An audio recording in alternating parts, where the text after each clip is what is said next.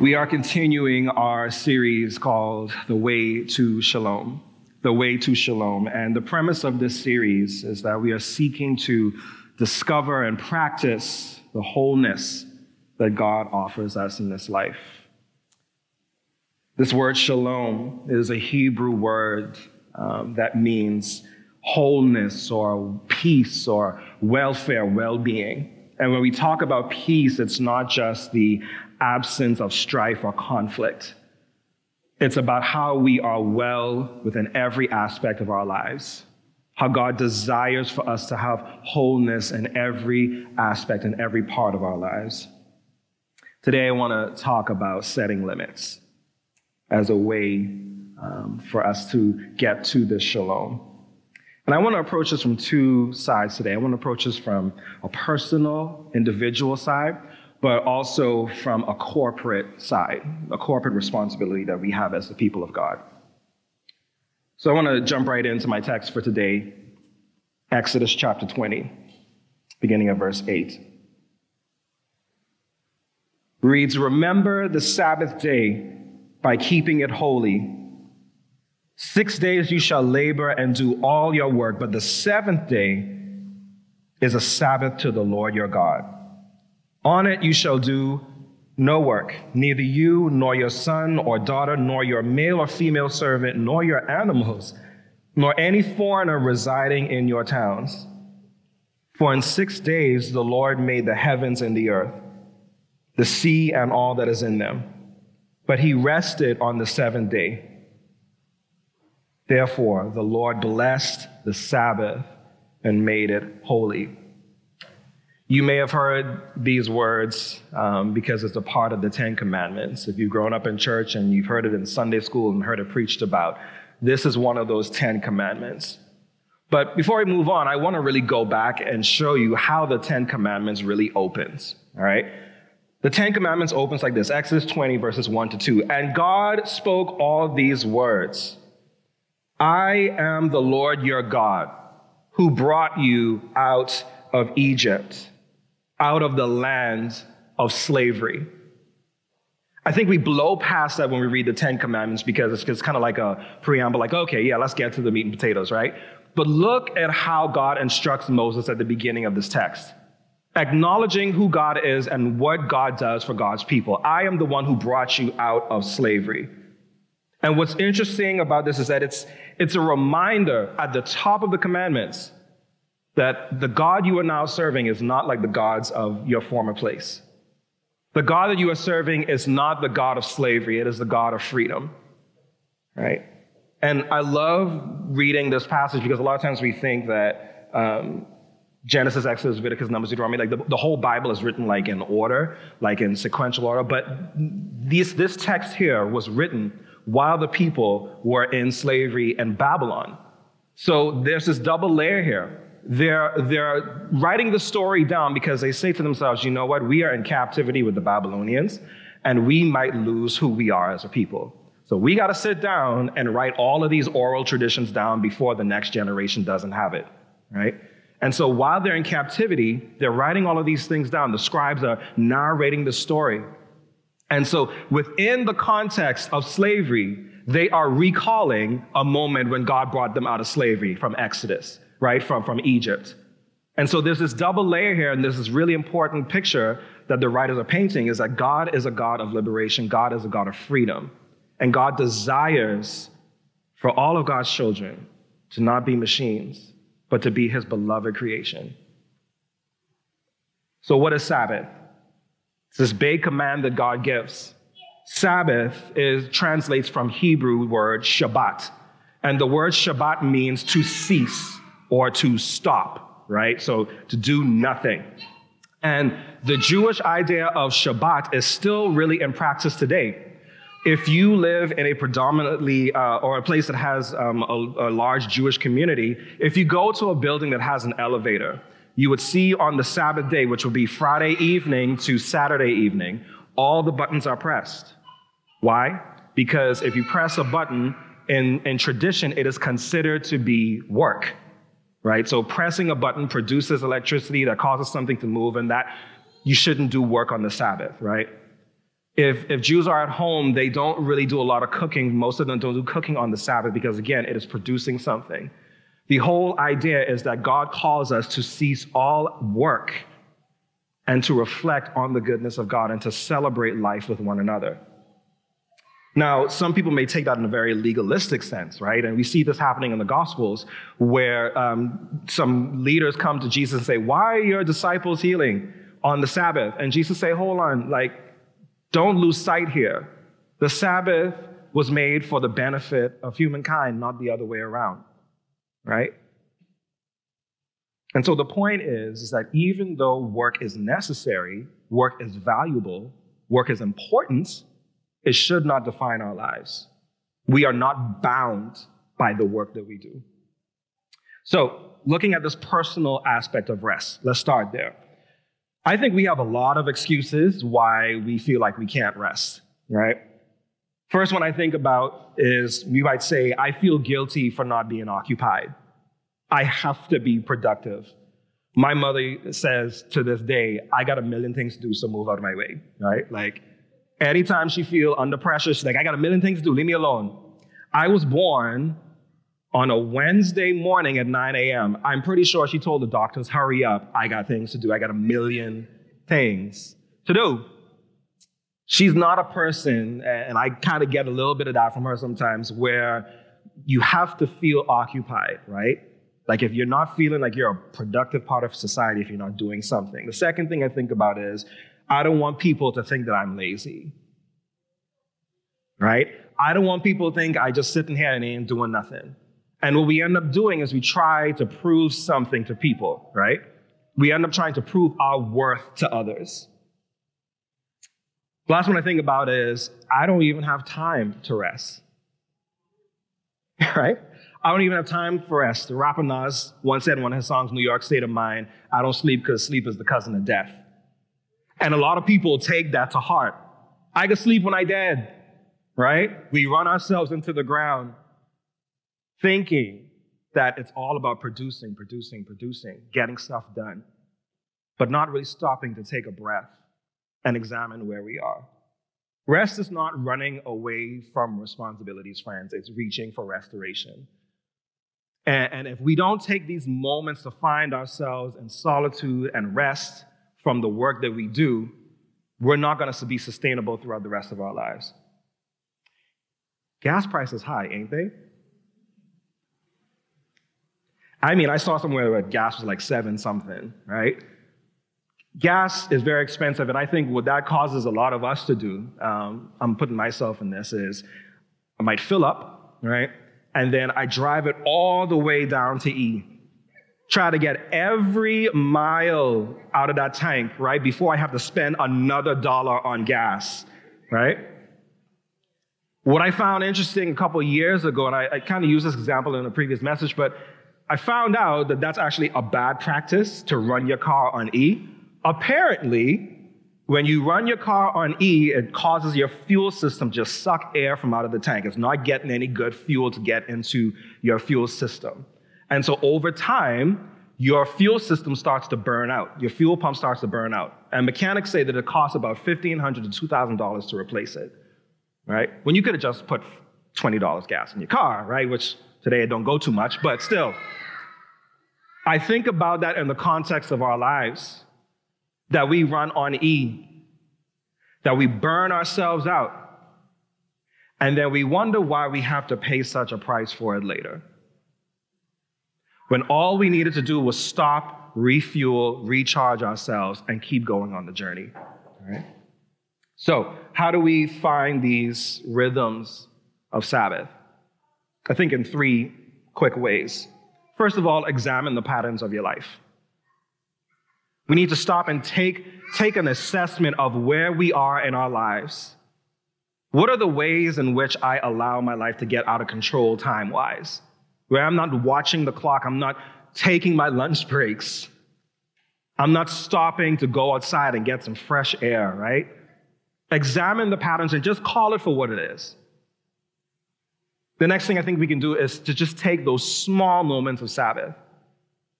We live in a world where it's really hard sometimes to get a full day off for worship. Some people have to work, right through these long hours, sometimes 7 days a week. But what are the small moments of Sabbath that you can enjoy with God? The 5 or 10 minutes that you can just sit in your car, nobody knows where you are, you can just disappear for a quick minute and catch yourself. And over time, those moments add up to beautiful moments with God, to refreshing your soul, your mind, and your spirit. Finally, I think we ought to engage in the things that restore us. I think about this in my own life. I've let go of hobbies and things that really brought me joy as the more and more I've grown into adulthood. And we lose that childlike sense of wonder, of just doing the things that bring us joy, using the gifts that God has given us to bring beauty and meaning and life to the world. Theologian Walter Brueggemann, he said this in his book, Sabbath as Resistance. Sabbath is a practical divestment so that neighborly engagement, rather than production and consumption, defines our lives. I'll read that again. Sabbath is a practical divestment so that neighborly engagement, rather than production and consumption, defines our lives. What Brueggemann is saying is, if we let go of the ways in which we define our lives by how much we produce, and we focus on how much our relationships matter with one another and in the Christian context with God, we'll start to see transformation in our lives. But we have to divest, take away the time and the energy that we put into trying to prove our worth by working, and rest and stop for a moment and realize that God is good. Now, I'm going to pivot to the least popular part of my message. I talked about the personal side of Sabbath, right? Now I want to talk about the systemic part, the corporate part that we have to play as a body, as a people. You know, we preach a lot about issues without addressing the real causes of people's pain. Sometimes people do that. We preach about issues and we don't really address the systemic problems that we have. And I think preaching hope without acknowledging the systemic breakdowns and the problems is just like gaslighting people. It's making them think that they're crazy. So the question that I kind of pondered on as I was writing this message is, who will preach about Sabbath and rest, not to the people of God, but to Babylon? Who will preach about Sabbath and rest in the face of Egypt, right? The ones who are oppressing, the ones who are saying, you can't have rest. Before there was a command in the 10 Commandments to rest, there was a challenge to the powerful to let God's people go. Let's look at it. Exodus chapter 7, verses 8 to 13. God commands Moses and Aaron to go to Pharaoh and to challenge him to let God's people out of slavery.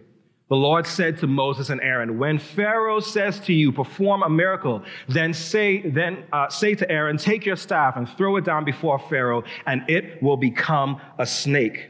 So Moses and Aaron went to Pharaoh and did as the Lord commanded. Aaron threw down his staff in front of Pharaoh and his officials, and it became a snake. Then Pharaoh summoned the wise men and his sorcerers and the Egyptian magicians. Also, they did the same things by their secret arts. Each one threw down his staff, and it became a snake. But Aaron's staff swallowed up theirs. Yet, this is the important part, Pharaoh's heart became hard, and he would not listen to them, just as the Lord had said. If you know the story of Exodus from Egypt, you know that Pharaoh had every sign to turn back and to say, you know what, let me let God's people go. I don't want no more smoke with their God, right? Let me let these people into freedom so I could have some peace in my own land. But he had every sign and refused until the last one cost him something. The last plague, as we know the story of the plagues, the last one was about losing the firstborn, even of the animals. And it cost Pharaoh something because it cost him the future of his kingdom. And that was the only reason that he had a moment where he thought to himself, you know what, let me let these people go.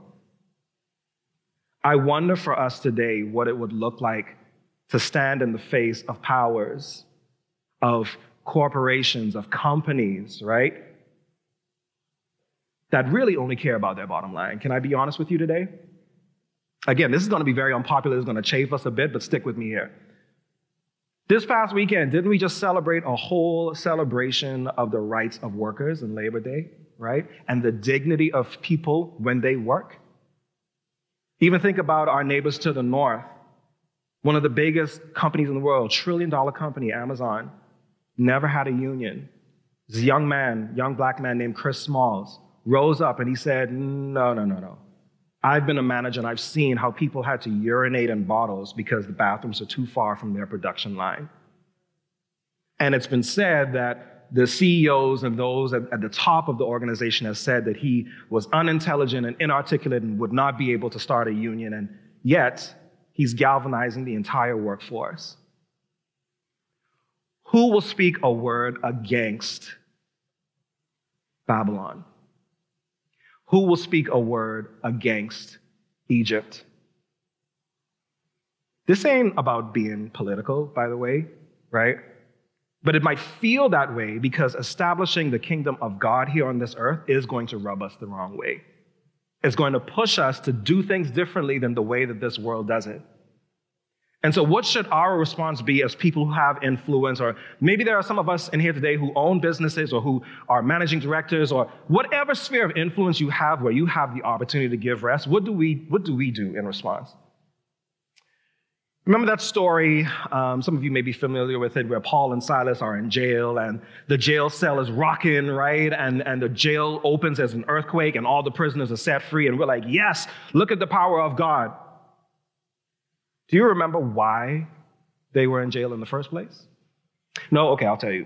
So, they got there because they disrupted a system of exploitation. Let's look at this. Acts chapter 16, verses 19 to 21. Let me just back up a little bit and give you some context. So, Paul and Silas were going through the town, and the scripture says that this young girl with a spirit of divination, or she could pretty much fortune tell, right? She is saying out loud to everybody, these men are men of the Most High God. And the scripture goes on to say that Paul and Silas got annoyed. And so they cast out this spirit of divination within this woman. Now, people kind of stick on the point that there was something cast out of this woman. But let's read on to what actually begins to happen in the story. So they cast a demon out of this young girl. And it says, when her owners realized that their hope of making money was gone, they seized Paul and Silas and dragged them into the marketplace to face the authorities. They brought them before the magistrates and said, these men are Jews and are throwing our city into an uproar by advocating for customs unlawful for us Romans to practice or accept. That's why they were thrown in jail. The men that owned that young girl realized that their money-making machine was gone. Who was going to speak a word against Babylon for rest for the people of God? Setting limits in our personal lives is important, but it's going to cost us. For us personally, it's going to cost us by saying that I'm not strong enough to do all that I said that I could do. Maybe I don't have this all figured out, so I need to step back, take a beat, rest, catch myself, try again. But pushing back on the exploitation of this world will also cost us. It might cost us a few dollars. It might pinch our pockets for a second. It might impact us in some other way that maybe we didn't anticipate. When I was a camps director, we had these 2 periods of time during the summer to that week camp. One was for the leaders, one was for everybody. For the leaders, we would have something called Spirit Check. And we would just gather half of the adult leaders in the worship space and just check in with them and say, let's just take 30, 45 minutes to check in with you. You don't have to be watching nobody's kids right now. You don't have to be leading any group activities. Just sit here and chill out. Even if you just want to drink water, eat some snacks, take a minute. Let us know how you're doing. And we did that every day, and every leader had an opportunity at least twice or 3 times to have that opportunity to rest. For the whole camp, we had something called BOB time, or Bob time, body on bunk. You don't have to go to sleep, but you got to be on your bunk, right? You don't have to do anything in particular, but just stop for a second The sun is hot. You smell bad. Just take a second. Take a beat. Rest for a moment, right? And we had to emulate that as the deans of the camp as well, that nobody could find us during that time unless it was an emergency. As leaders, we have to, and people with influence, not just leaders, but like if we have influence with a group of people, we ought to give people the space to rest. Our demonstration of this rest gives people permission to care for themselves when the world tells them that they need to spit out more, do more. And that's why I think gathering for worship is so important as I begin to close. This is not just about singing songs and hearing somebody talk for a couple of minutes so that we can feel good about ourselves. When we gather as a people of God for worship, we gather as a people who are trying to free ourselves from the ways of this world. We are coming to establish a new rhythm, right? To set a limit on how much the world has control of our bodies, our minds, and our souls. Genesis chapter 2, verse 2 to 3, last verse for the day. God created all that there was, and it says, by the seventh day, God had finished the work that he had been doing. So on the seventh day, he rested from all his work. Then God blessed the seventh day and made it holy, because on it he rested from all the work of creating that he had done. If God could do it, we need to do it. The kingdom of God, friends, again, is this establishing of the way of God here on this earth, making this earth look a little bit more like heaven. This rhythm is going to disrupt the selfishness and the noise and the discord that we experience on a day-to-day basis from trying to produce too much. When this voice of this life tells us to speed it up, the voice of God pierces through and is beckoning us to peace, to shalom. And when we fail to observe Sabbath, friends, we neglect to see just how beloved we are by God. That we're not able to affirm what we can contribute to the world because of what God has placed inside of us. And finally, I want you to remember that no amount of work that you do can make God love you any more or any less. You are simply loved because you are created in God's image. And Sabbath gives us this opportunity to remember that. Let's pray. Holy God, we thank you so much for this moment where we get to stop. We get to pause. And we get to reflect on your goodness. We take this moment of shalom, of rest, of peace, to say thank you.